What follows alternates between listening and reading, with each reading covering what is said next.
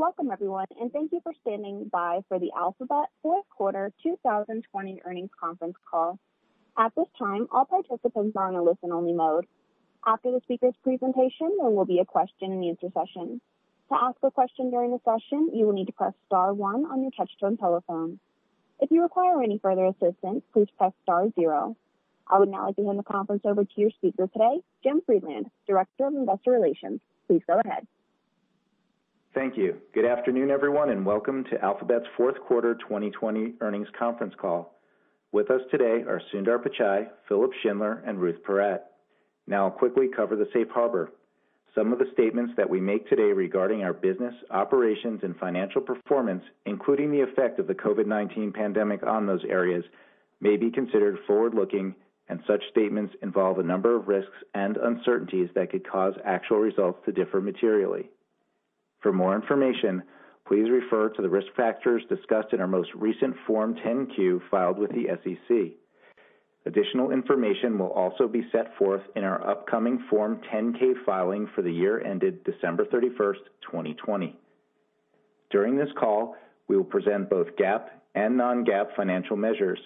A reconciliation of non-GAAP to GAAP measures is included in today's earnings press release, which is distributed and available to the public through our investor relations website located at abc.xyz/investor. And now, I'll turn the call over to Sundar. Thank you, Jim, and good afternoon, everyone. 2020 was a year unlike any other. We are proud that people continue to choose Google's products to stay informed, connected, and comforted during uncertain times.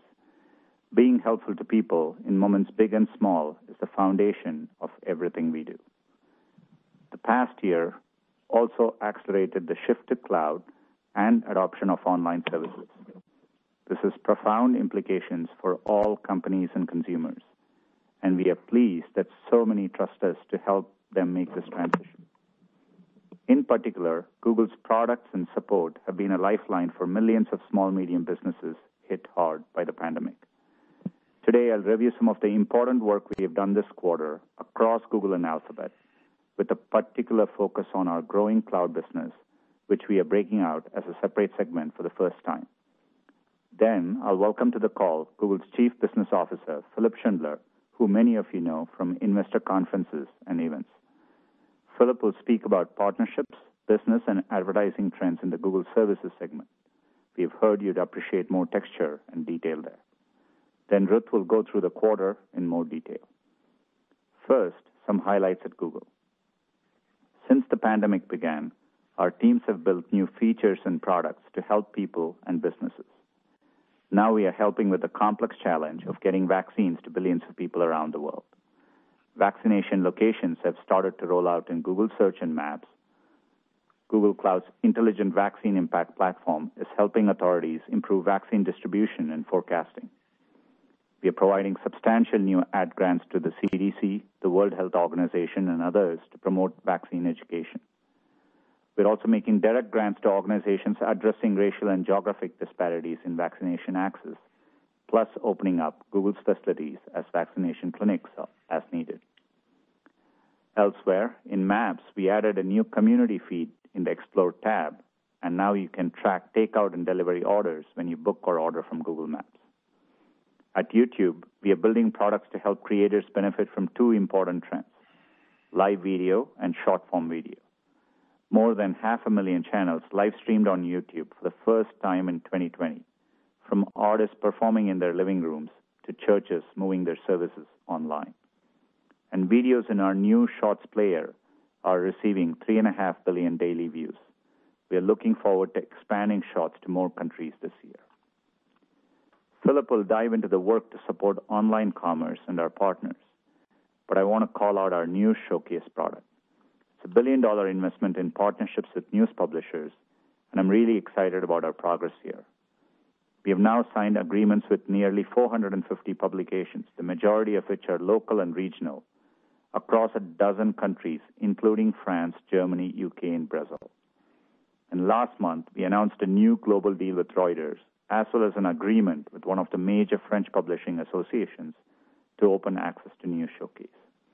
We want to do more partnerships in more countries, and we'll have more to announce in the weeks to come. Among other highlights, we also launched our reimagined Google Pay app, making it easier to organize finances and save money. It's now used by over 150 million people in 30 countries. In hardware, we recently closed our acquisition of Fitbit, which will improve our product pipeline and help make health and wellness accessible to more people. To all the Fitbit employees, welcome to Google. We have a great portfolio of products, and I look forward to sharing more about our product plans. Now, a closer look at Google Cloud. I'm very pleased with the progress here, and as Rutul mentioned, we'll continue making disciplined investments to scale the business and improve profitability. Google Cloud delivered revenue growth of 47% year over year, with GCP growth remaining meaningfully above the growth rate for cloud overall. In addition, our backlog grew to nearly $30 billion, up from $19 billion in Q3, nearly all attributable to cloud. We continue to invest strongly in the business given the momentum we are seeing. These investments in our go-to-market organization have helped us win larger deals, including several billion-dollar deals in 2020. Deals over $250 million more than tripled in the same period. We're also seeing strong growth through our broad network of partners, with our channel partner ecosystem growing more than 5 times and indirect channel revenue more than doubling in the past 2 years. Our industry-leading customer satisfaction, as identified in a recent report from IDC, is helping us drive significant expansion and net revenue retention with existing customers. Our products are mature and highly differentiated in many segments. In infrastructure cloud, our leadership in multi-cloud and cybersecurity helped us win large data center and IT transformation deals with customers like Highmark Health and Vodafone, as well as cloud-native leaders, including Wayfair and Etsy. Our leading data and analytics cloud provides new customers such as Kyoto University Graduate School of Medicine and Healthcare and Mercado Libre in retail with the ability to analyze any data in real time across any cloud. Our industry solutions based on our AI/ML expertise have helped us win customers like Optus in communications and Auto Group in retail. I'm also particularly excited to see us winning large transformations by bringing the entire breadth of Google's technology to customers. Yesterday, we announced our multi-year partnership with Ford, which is using Google Cloud, Android, and other Google apps and services to transform their business. Google Workspace, the industry's only cloud-native communication and collaboration solution, is helping companies meet their evolving hybrid workplace needs. Workspace is driving innovation at many of the fastest-growing companies. Additionally, this quarter, we expanded our partnership with SAP. They'll extend their usage of Google Cloud for their cloud solutions, including SAP Business Technology Platform, to provide the best experience for our joint customers. Across the Alphabet portfolio, our investments in AI continue to drive progress. For example, DeepMind's AI-powered protein folding breakthrough will enable researchers to tackle new and difficult problems, from fighting diseases to environmental sustainability. Google's partnership with Mayo Clinic in developing AI systems that can help plan radiotherapy treatment. Waymo is now providing hundreds of fully autonomous rides per week and recently partnered with Daimler Trucks to develop fully autonomous trucks. To wrap up, last year I talked about our 4 big themes of helpfulness, trust, execution, and sustainable value.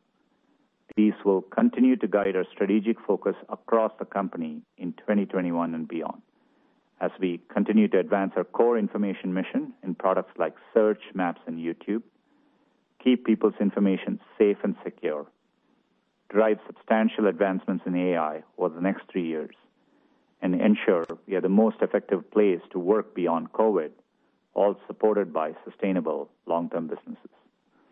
I want to thank our teams across Google and Alphabet for all of their work this quarter and throughout all of 2020. 2021 gives us another chance to be helpful to people, businesses, and communities. While there's hard work ahead, I'm profoundly optimistic about what we'll accomplish together. With that, I'll turn it over to Philip. Thanks, Sundar, and good afternoon, everyone. It's great to be joining you today. We're pleased with Google Services revenue of $52.9 billion in the fourth quarter, which continued the significant rebound from the negative impacts of COVID earlier in the year. Two trends drove the strong results across search, YouTube, and network advertising. Consumers continued to move more of their activity online, and advertisers responded to this shift in consumer behavior by reactivating spend that they had paused earlier in the crisis. In the fourth quarter, retail was the largest contributor to the year-on-year growth of our ads business. Tech, media and entertainment, and CPG were also strong contributors. The trajectory of search advertising over the past year demonstrates its responsiveness to consumer interests and needs, and how marketers can quickly adjust their spending as circumstances change to focus on generating ROI for their businesses. In YouTube, direct response had a substantial year-on-year growth throughout the entire year, including the fourth quarter. After a substantial pullback at the outset of the pandemic, brand spending began to recover in the third quarter.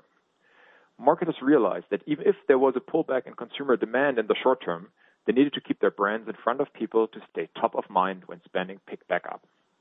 In the fourth quarter, we saw significant acceleration of brand spending on YouTube. Network revenues in the fourth quarter benefited from the same uplift in spend by advertisers, particularly in AdMob and Ad Manager. Google Other revenues were driven by growth in YouTube's non-advertising revenues, primarily from subscriptions, as well as by Google Play revenue growth.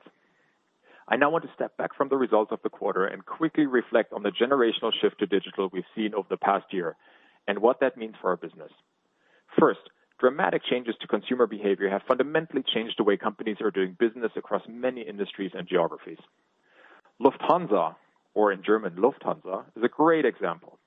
Like many airlines, they needed more insight on where to fly at what capacity and how often as travel started to open up last year.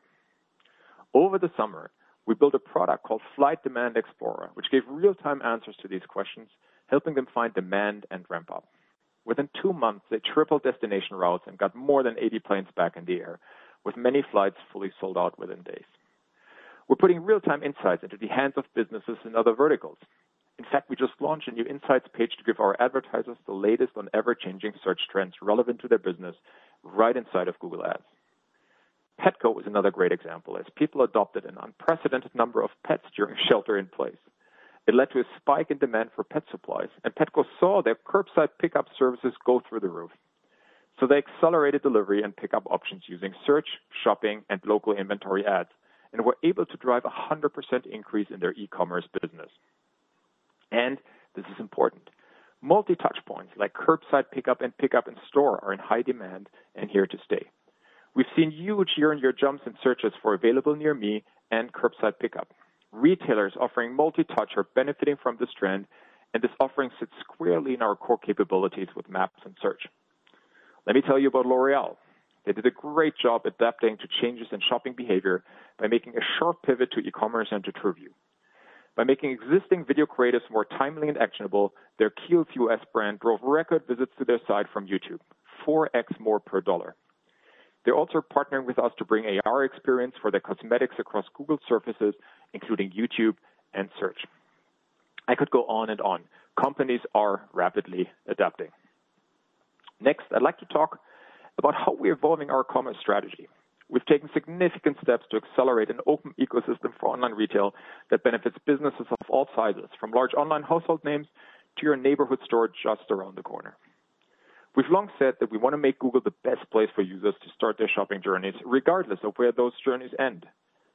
In the fourth quarter, the year-over-year growth rates in retail searches was more than 3 times the rate we had seen in the same period last year, driven in part by COVID.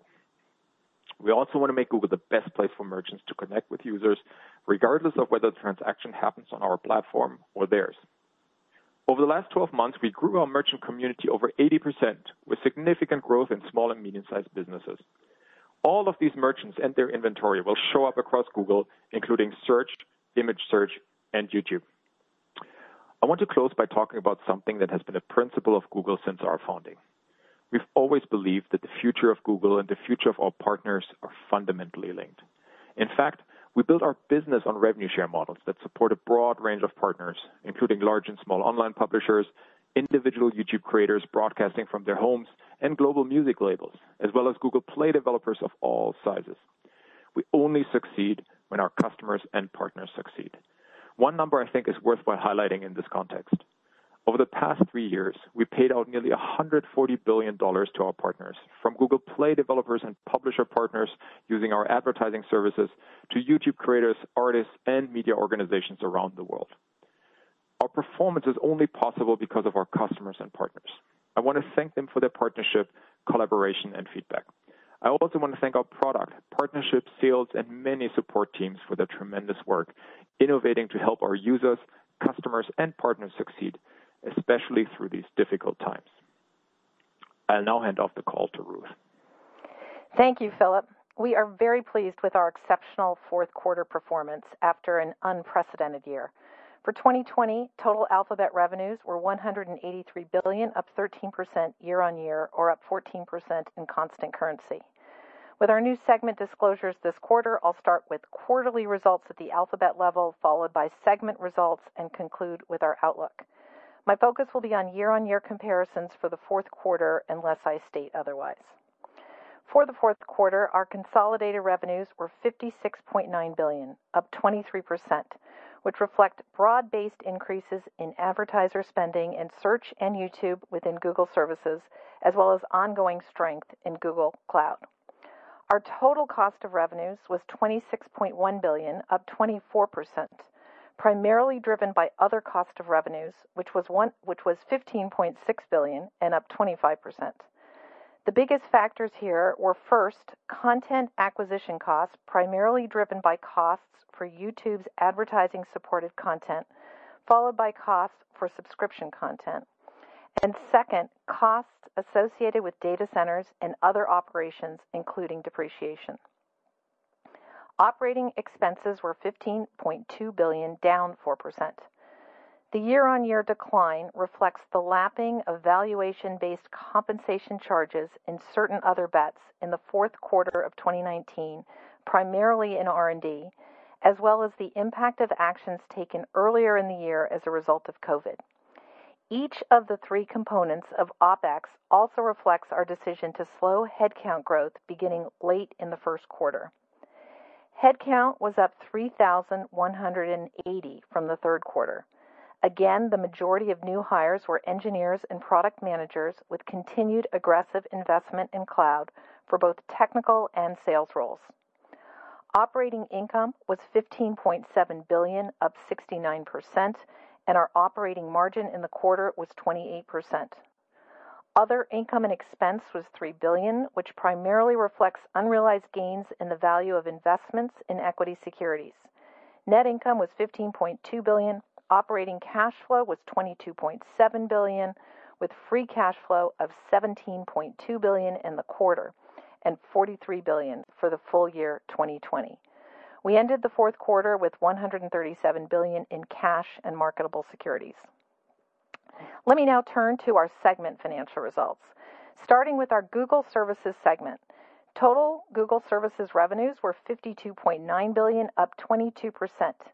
Each component of our advertising revenues reflects the return of advertiser spend in response to the continued movement of consumer activity online that Philip spoke about, including Google Search and other advertising revenues of $31.9 billion in the quarter, up 17%. YouTube advertising revenues of $6.9 billion, up 46%, driven by a rebound not only in brand advertising, but also ongoing strength in direct response. Network advertising revenues of $7.4 billion, up 23%. Other revenues were $6.7 billion, up 27%, primarily driven by growth in YouTube non-advertising and Play revenues. Within Play, app revenues in the fourth quarter continued to benefit from elevated levels of engagement, reflecting increases in active buyers and spend per buyer due to COVID. However, we did experience a deceleration in growth from the levels we saw in the third quarter. Google Services operating income was $19.1 billion, up 41%, and the operating margin was 36%. Turning to the Google Cloud segment, including GCP and Google Workspace, revenues were $3.8 billion for the fourth quarter, up 47%. GCP's revenue growth rate was again meaningfully above cloud overall. Strong growth in Google Workspace revenues was driven by growth in both seats and average revenue per seat. Google Cloud had an operating loss of $1.2 billion, essentially flat versus last year. As to our other bets, for the full year 2020, revenues were $657 million, primarily generated by Fiber and Verily, and reflect that most of our other bets are pre-revenue. The operating loss was $4.5 billion for the full year 2020 versus an operating loss of $4.8 billion in 2019. Let me end with our outlook for each segment and our investments more broadly. For Google Services, we're encouraged by the increase in consumer online activity and the return of advertiser spend, as reflected in our Q4 results.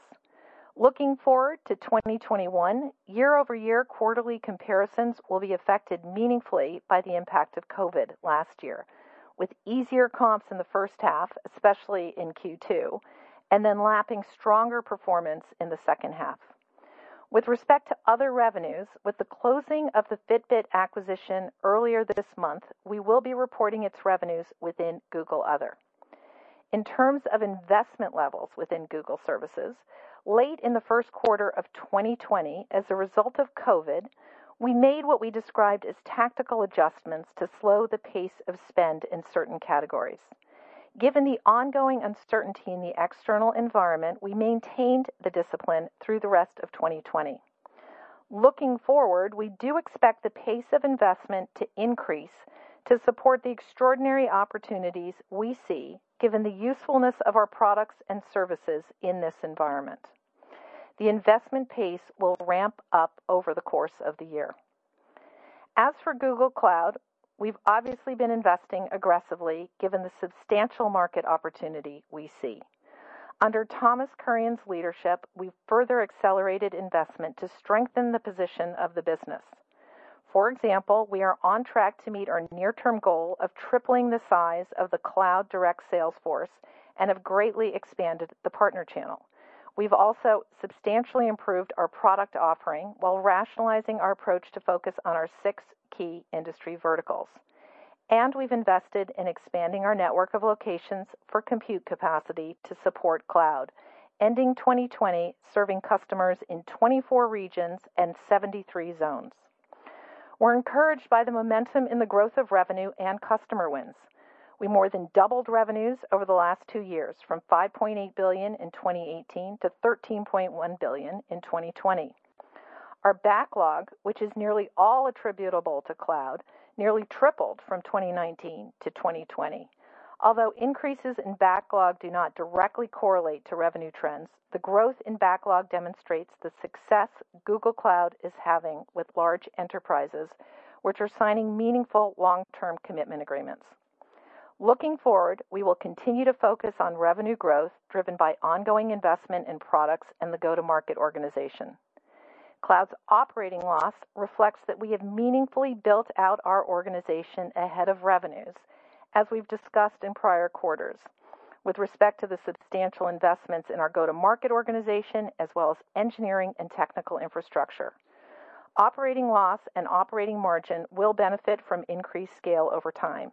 In addition, we are focused on delivering on efficiency efforts across the board to contribute incrementally to profitability over time. Finally, as you can see from the historical data provided in the press release, Cloud's operating loss was higher in the first quarter relative to other quarters, and then the operating loss improves thereafter. We expect similar seasonality in 2021. In terms of other bets, we continue to invest with a focus on the long-term value creation opportunity. On headcount, we plan to re-accelerate the pace of hiring in Google Services in line with our opportunities. Our headcount growth will also reflect the addition of Fitbit and our ongoing transition of certain customer support roles from third-party vendors to Google's in-house operation centers. We also plan to continue to prioritize investment in both sales and technical roles for Google Cloud.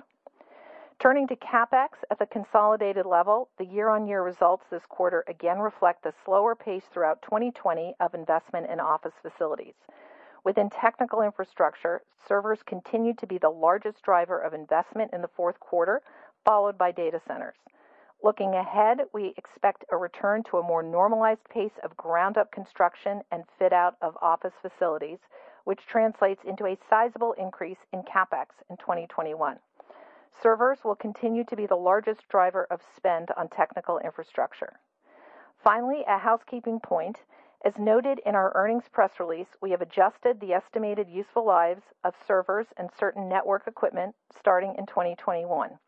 We expect these changes will favorably impact our 2021 operating results by approximately $2.1 billion for assets as of year-end 2020. We look forward to the year ahead. Hope everyone stays safe. Thank you. And now Sundar, Philip, and I will take your questions. Thank you. As a reminder, to ask a question, you will need to press star then 1 on your touch-tone telephone. To withdraw your question, please press the pound key. To prevent any background noise, we ask that you please mute your line once your question has been stated. And our first question comes from Eric Sheridan from UBS. Your line is now open. Thank you so much for taking the question, and I hope everyone is safe and well on the team out there as well. Maybe I'll try first on cloud. I don't know if it's better to Sundar or to Ruth, but can you just conceptually help us understand how to think about the opportunity you're skating after versus cloud and how it factors back into what you want to invest against the opportunity, or possibly maybe even accelerate the opportunity by looking at inorganic paths to growing scale vis-a-vis competition in the space? And then maybe for Philip, if I can, YouTube continues to evolve as a platform. There's now subscription offerings. You highlighted the strength you're seeing in DR. Can you talk a little bit about the path for monetization in the coming years and how we should think about the opportunity against the large-scaled audience and engagement you see at YouTube broadly? Thank you so much. On cloud, obviously we see how early customers are in the shift. We see the large TAM ahead and definitely the market dynamics and our momentum in the context of the market. Is what is the framework with which we are thinking about the scale of investments and the pace of investments. Obviously, it's an area in which the longer you are in, the cohorts add up, and so contributes more, and the economies of scale starts working as well. But we are definitely investing ahead to making sure we are able to serve the customers globally across all the offerings they are interested in, and that's how we are thinking about it. Ruth, not sure you want to add more. I think that's the main point, just given the sheer scale of the opportunity and our position, investing to really position ourselves well across industries and geographies. And the key elements of it, I tried to call out in opening comments: investing in product, go-to-market, data centers, and you can see it in the results. I think you're going to continue to see us building there, and that's what we're talking about, building ahead. We are keenly focused on delivering for both customers and shareholders, and that, of course, includes an intense focus on the path to profitability. Yes, and on your question on YouTube, on the overall development and the subscription side, our direct response business on YouTube was practically non-existent 3 years ago, and now it's one of our largest and fastest growing ad offerings on YouTube. And with TrueView for Action, we're actually making it easier for advertisers to unlock opportunities to reach audiences with video campaigns. And just to give you a few numbers, 60% of TrueView for Action customers are new to YouTube, and we more than doubled the number of active advertisers using TrueView for Action in the first 6 months of 2020. And we're really tapping into the tremendous innate commercial behavior on the platform. 70% of YouTube viewers are saying they bought a brand as a result of seeing it on YouTube. I talked about L'Oreal earlier.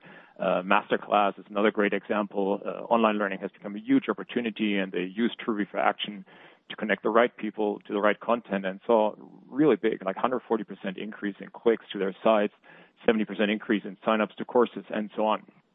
YouTube continues, in our view, to be amazing for brand advertisers as well. Our brand business was hit hard in the early stages of the pandemic, rebounded in Q3 and into Q4. And it really helps advertisers reach younger audiences they can't reach anywhere. We now reach more 18 to 49-year-olds than all linear TV networks combined. Watch time is increasing. Advertiser effectiveness is getting better and better. And so this is very nice development on the subscription strategy. Maybe just briefly, music is an incredibly popular vertical on YouTube, and obviously a key part of the overall experience. We found that users wanted a premium YouTube experience, and basically the ability to download songs and videos. YouTube Premium provides additional revenue streams, of course, for music labels and publishers as well. In 2019, YouTube paid the music industry over $3 billion. We have over 30 million music and premium paid subscribers. We are now operating over 95 countries, so members get a lot of extra benefits. Yeah.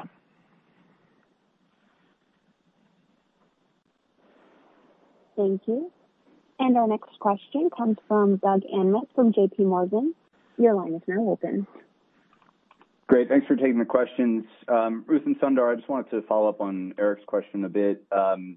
Anything else you can add just in terms of the significant inflection that you saw on Google Cloud backlog there? And I guess in particular, curious, what you're seeing in terms of benefit and success as you're leveraging Alphabet more broadly, like in the Ford deal. And then how do you think about Google Cloud margins structurally, kind of long-term relative to peers? Any color there would be helpful. Thanks. Yeah, maybe I'll start with customers are looking for digital transformation, and depending on the sector they are in, they're definitely interested in a broader solution set across the breadth of what Google and Alphabet can bring. We see this in healthcare, our efforts in Google Health, work that's happening in Verily, all end up helping. Ford is a great example of, as they're thinking longer term, not just for cloud, but Android Auto powering their vehicles. And so these are big transformations cutting across the company. And one of the areas where we are really executing is leveraging our global business operations that Philip runs and partnering closely with Thomas's teams. And, that's definitely brings in a lot of synergies here. On your second question, on the broader stuff, the one thing I would say is, I mentioned the part earlier, we get into these long-term deals. And so over time, as you add more cohorts, that contributes to the margin structure. It is the scale of the product offerings, the number of areas and the number of regions in the world. This is a much more significant investment, and so there is definitely a fixed cost structure associated with it, and we are also investing ahead. But as we scale up the business, we expect the trends to be favorable. Thank you. Thank you. And our next question comes from Brent Thill from Jefferies. Your line is now open. Good afternoon. Yeah, you mentioned you saw accelerating brand spend in the quarter, and many investors are asking the sustainability and what you're seeing in that as you head into the beginning of this year. If you could just talk directionally in terms of how your clients are acting as they head out of the holiday season, that would be helpful. Thank you. Sure, I'll take that. As we've each noted, the financial results really did reflect this increase in advertiser activity, and that was in part unlocking budgets that they had paused earlier in the year, as well as really reflecting the increase in consumer online activity.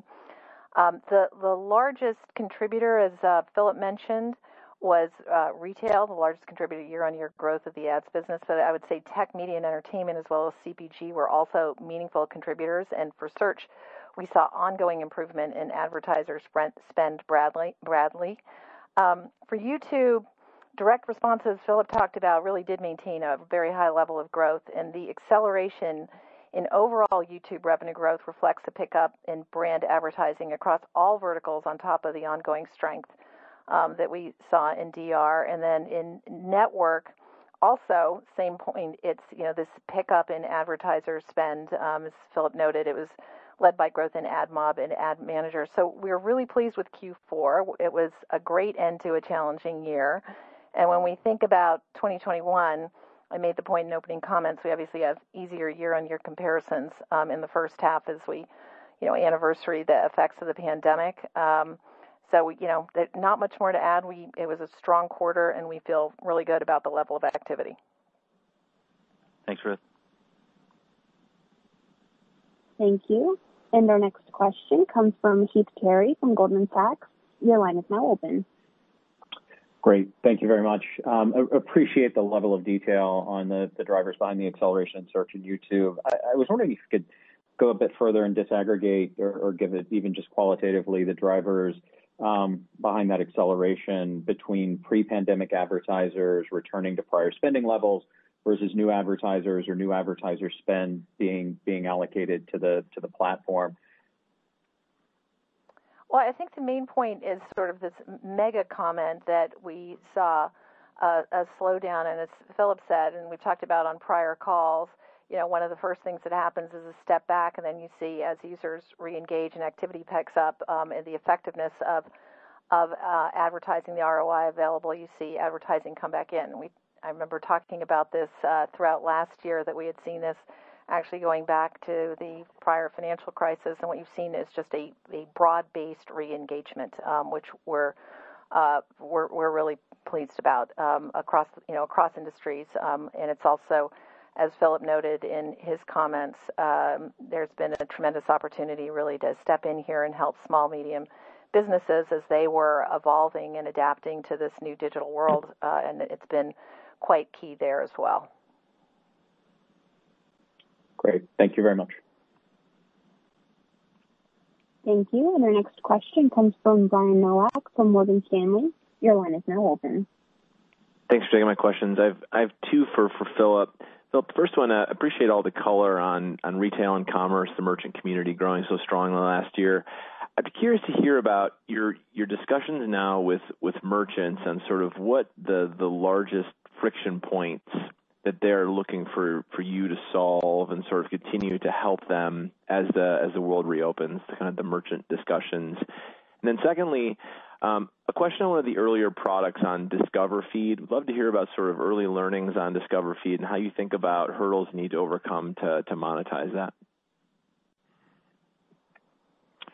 Yeah, thank you. Thank you very much for the question. Look, at the highest level, we want to build a healthier e-commerce ecosystem. When people come to Google to shop, we want them to help find the best products with the best prices from really the widest range of merchants. And we want our results to be as comprehensive and relevant as possible. And we took some significant steps last year, as you know, on Google Shopping. And in many ways, we really see them as a return to first principles here. Free listings, zero commissions, really good feedback, helps lower barriers for online retail. So we've become a great place for stores to connect with potential customers, and whether it's by driving traffic to the websites through free listings or ads, or just by making it easier for purchases to happen directly on Google. And by the way, let me be clear, also shopping ads will continue to be a powerful way for retailers to promote their products, obviously. So overall, we're providing an open ecosystem that works for every kind of business, from national chains and online marketplaces to just your small local stores. And we're giving retailers more choice, which is very well received by opening our platform to third-party providers. We talked about this, starting with PayPal and Shopify. And we brought YouTube into the fold, and we began experimenting with a feature that lets you learn a lot more about products and videos on a limited set of channels, and so on and so on. So I would say overall, it's very, very well received. On the Discover side, Discover has grown. So Discover is Discover and obviously Discovery ads. So Discover has grown dramatically since we launched it, I think just 3 years ago. People are loving how we're surfacing relevant information, gorgeous visuals, all in what we call the queryless feed experience. And naturally, some of these experiences are commercial. And we made Discovery ads generally available about 6 months ago. I think it was May 2020. And it's already reaching up to 3 billion people across Discover, YouTube, Gmail, and that's worldwide. And advertisers love how we're able to drive performance objectives by really matching their premium creatives with Google intent on our, what we call queryless surfaces. Great, thanks. Thank you. And our next question comes from Colin Sebastian from Baird. Your line is now open. Great. Thank you very much. Good afternoon. Maybe for Sundar or Philip, a follow-up on YouTube. Just given the strength of those services, ads and subscriptions during the pandemic, I wonder if part of what we're seeing is more of an acceleration from TV ad budgets, from linear spending to more of YouTube spending. I mean, given also the momentum we've seen in over the top over the last 9 months or so. And then given some of the changing industry dynamics around privacy, including what you've already announced around browser cookies, wondering what plans might be as well for Android and how we should think about the potential impact on ad revenues broadly as a result of privacy changes. Thank you. Yeah, I can take that. We've seen brands steadily shift budgets to YouTube to complement their linear TV buys as TV audiences really become more fragmented. And as traditional TV ratings continue to decline, TV advertisers are turning to streaming platforms like YouTube to reach people who are no longer watching TV. Connected TVs are our fastest growing screen. In the U.S., we have over 100 million people that watch YouTube and YouTube TV on their TV screens each month. YouTube helps advertisers reach younger audiences they can't reach anywhere else. We talked about it. YouTube reaches more 18 to 49-year-olds than all linear TV networks combined. And so there is an opportunity, big opportunity for YouTube to help brands and agencies really more easily connect with this audience. And we're very invested in this space. And just to give you a few examples, in the second half of last year, we launched a YouTube Must-Add on TV screens to help advertisers drive awareness with large audiences in basically a single moment. Many are taking advantage of it, Uber, many others. We launched Brand Lift for YouTube on TV screens to really help advertisers make informed decisions about ad performance, optimize streaming campaigns in real time, and so on. And we also made it possible last year for advertisers to basically buy among the most popular YouTube and YouTube TV content viewed on the TV screens in what we call one single lineup. Quickly on the third-party cookie strategy in general, we know that expectations are really changing for how data is used online. And people are demanding greater privacy. We're taking our responsibility to user privacy and to supporting our partners in the web ecosystem very, very seriously. In 2019, we announced the Privacy Sandbox, which is an open standards initiative to invent new technology that will replace third-party cookies with a set of privacy-preserving mechanisms for the web, and we're making great progress. We've shared a detailed proposal with the industry for experimentation and feedback.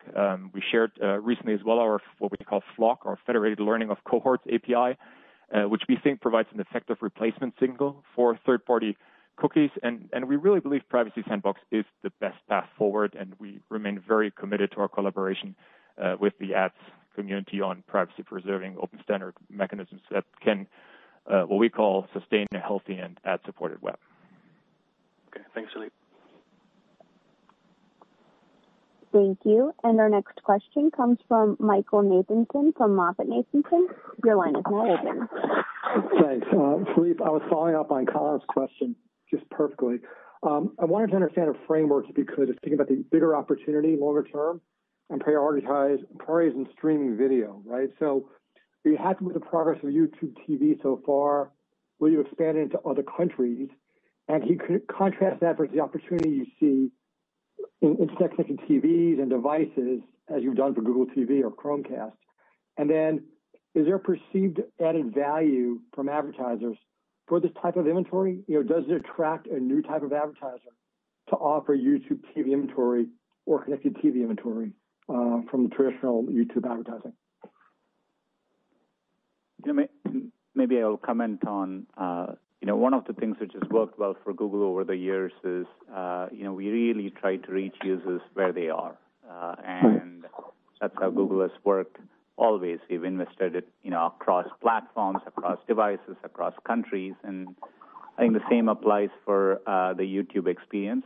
We want to bring it to the screen that's most convenient for users. And hence our investments in Google TV, Chromecast, YouTube TV as a whole itself.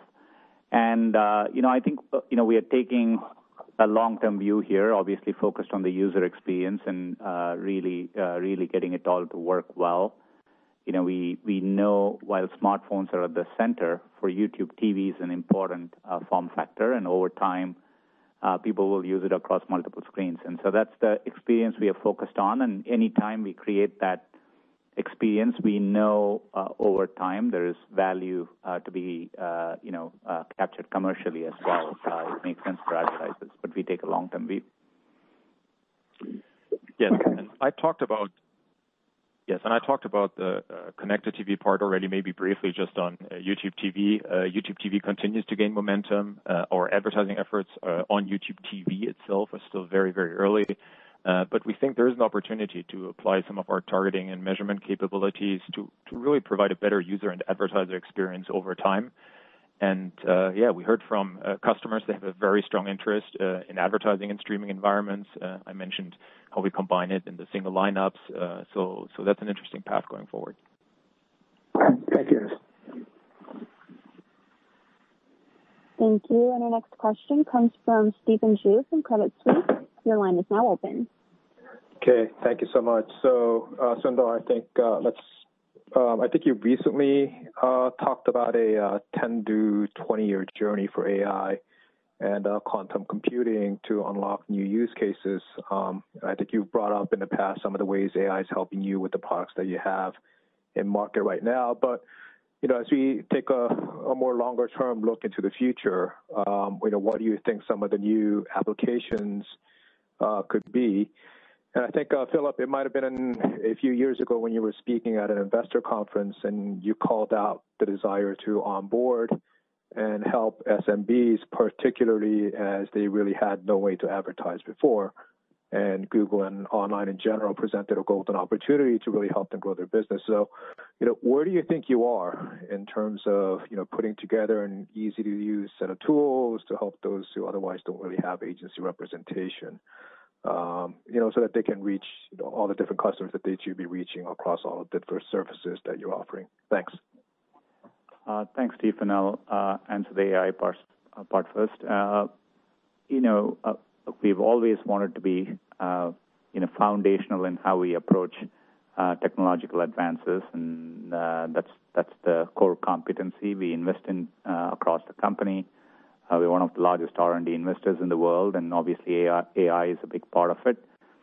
Just, I'm really excited that, we, over the past few years, while we have made progress in, understanding different modalities, be it text, images, voice, vision, etc. We definitely, I think we are at an inflection point, and, and we are investing to build better models and deepen our understanding and do it in a more generalized way. And when we do that, it'll apply horizontally across our products. You saw a version of that when we shipped BERT in search, and was one of our biggest quality improvements.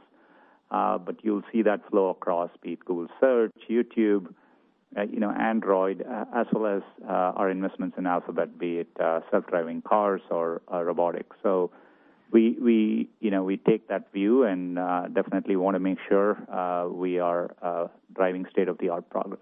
Philip? Yeah, so first let me recognize, it has obviously been a very, very challenging environment for SMBs. Many weren't online. Many lost line of sight to demand overnight due to COVID. So around this time last year, as soon as we saw the scale of the impact, we really accelerated product that give our customers, and especially our SMB customers, signals to help them actually navigate and pivot. And as I noted earlier, as more consumers moved online and advertisers obviously responded by reactivating spend, we also saw our advertiser base grow, particularly the number of smaller advertisers or SMBs. We're helping them see shifts in supply and demand, not just across sectors, but actually within sectors.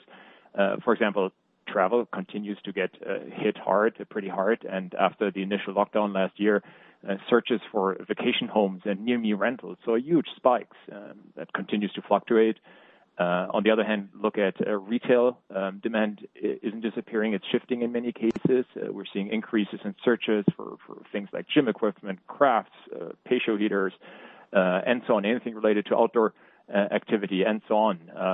We're obviously thinking about how to help SMBs on products like maps. Like over the last 5 years, we've made more than 1,000 improvements to business profiles making it a lot easier for merchants to connect with customers, and especially now in the crisis. In 2020, we added new features to, for example, provide COVID updates, service changes, and new attributes like takeout, delivery, curbside pickup, now all easily available for consumers on Maps to connect them to their favorite SMBs. So really incredible investment, frankly, from our side, and I think it's very well received.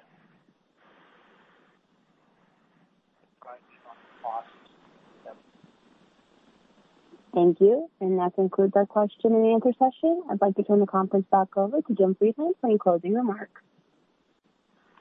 Thanks, everyone, for joining us today. We look forward to speaking with you again on our first quarter 2021 call. Thank you, and have a good evening.